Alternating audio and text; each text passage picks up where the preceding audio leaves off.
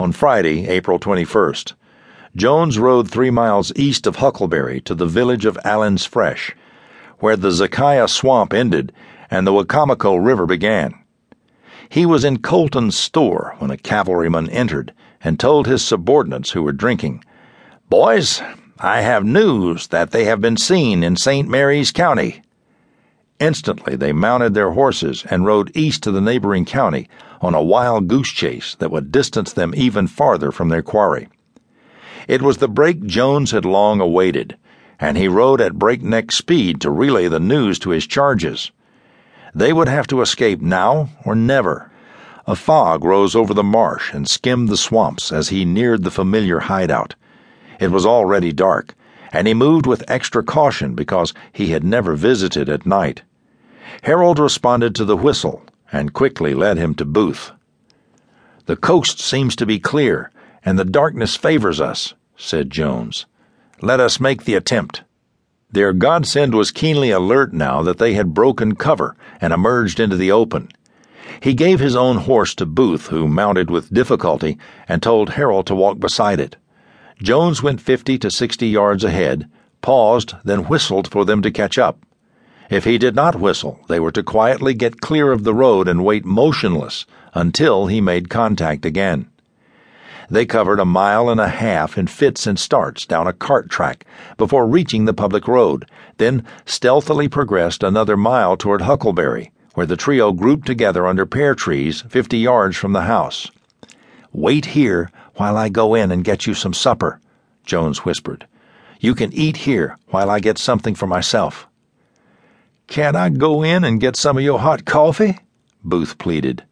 "My friend," Jones answered, "it would not do. It would not be safe. There are servants in the house who would be sure to see you, and then we would all be lost. Remember, this is your last chance to get away." Jones went inside and found Woodland eating in the kitchen. "Henry, did you bring the boat back to Dent's Meadow where I told you?" he asked the black man. "Yes, master." "How many shad did you catch, Henry?" "I caught about 70, master." Knowing the boat was in place, Jones gathered up food from the table and took it outside without any family member questioning him. It was wartime, and they were accustomed to his quiet and private ways. The two fugitives pressed on across the fields, rigorously keeping to the slow and wary procedures demanded by their protector. They could not remove a fence blocking their path 300 yards from the river, so Jones and Harold supported Booth in difficult maneuvers down the steep decline to the water. The flat-bottomed 12-foot-long lead-colored boat was exactly where Woodland had secured it to a large oak tree. Booth sat in the stern with an oar for use as a rudder.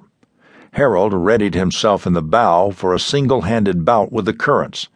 The smallish man would be pushed to the limit to reach the other side. Jones lit a candle, shielding it with an oilcloth coat as he held it to Booth's indispensable compass. "Keep to that," he demonstrated, "and it will bring you into Mashada Creek. Mrs. Quisenberry lives near the mouth of this creek. If you tell her you come from me, I think she will take care of you." After warning them to keep the light covered, he bid them goodbye and was about to give the boat a shove when Booth spoke. "Wait a minute," he said. He wanted to pay for the boat. Jones had paid $18 for it in Baltimore the year before. He knew he would never get it back, but he would not accept more than he had paid for it.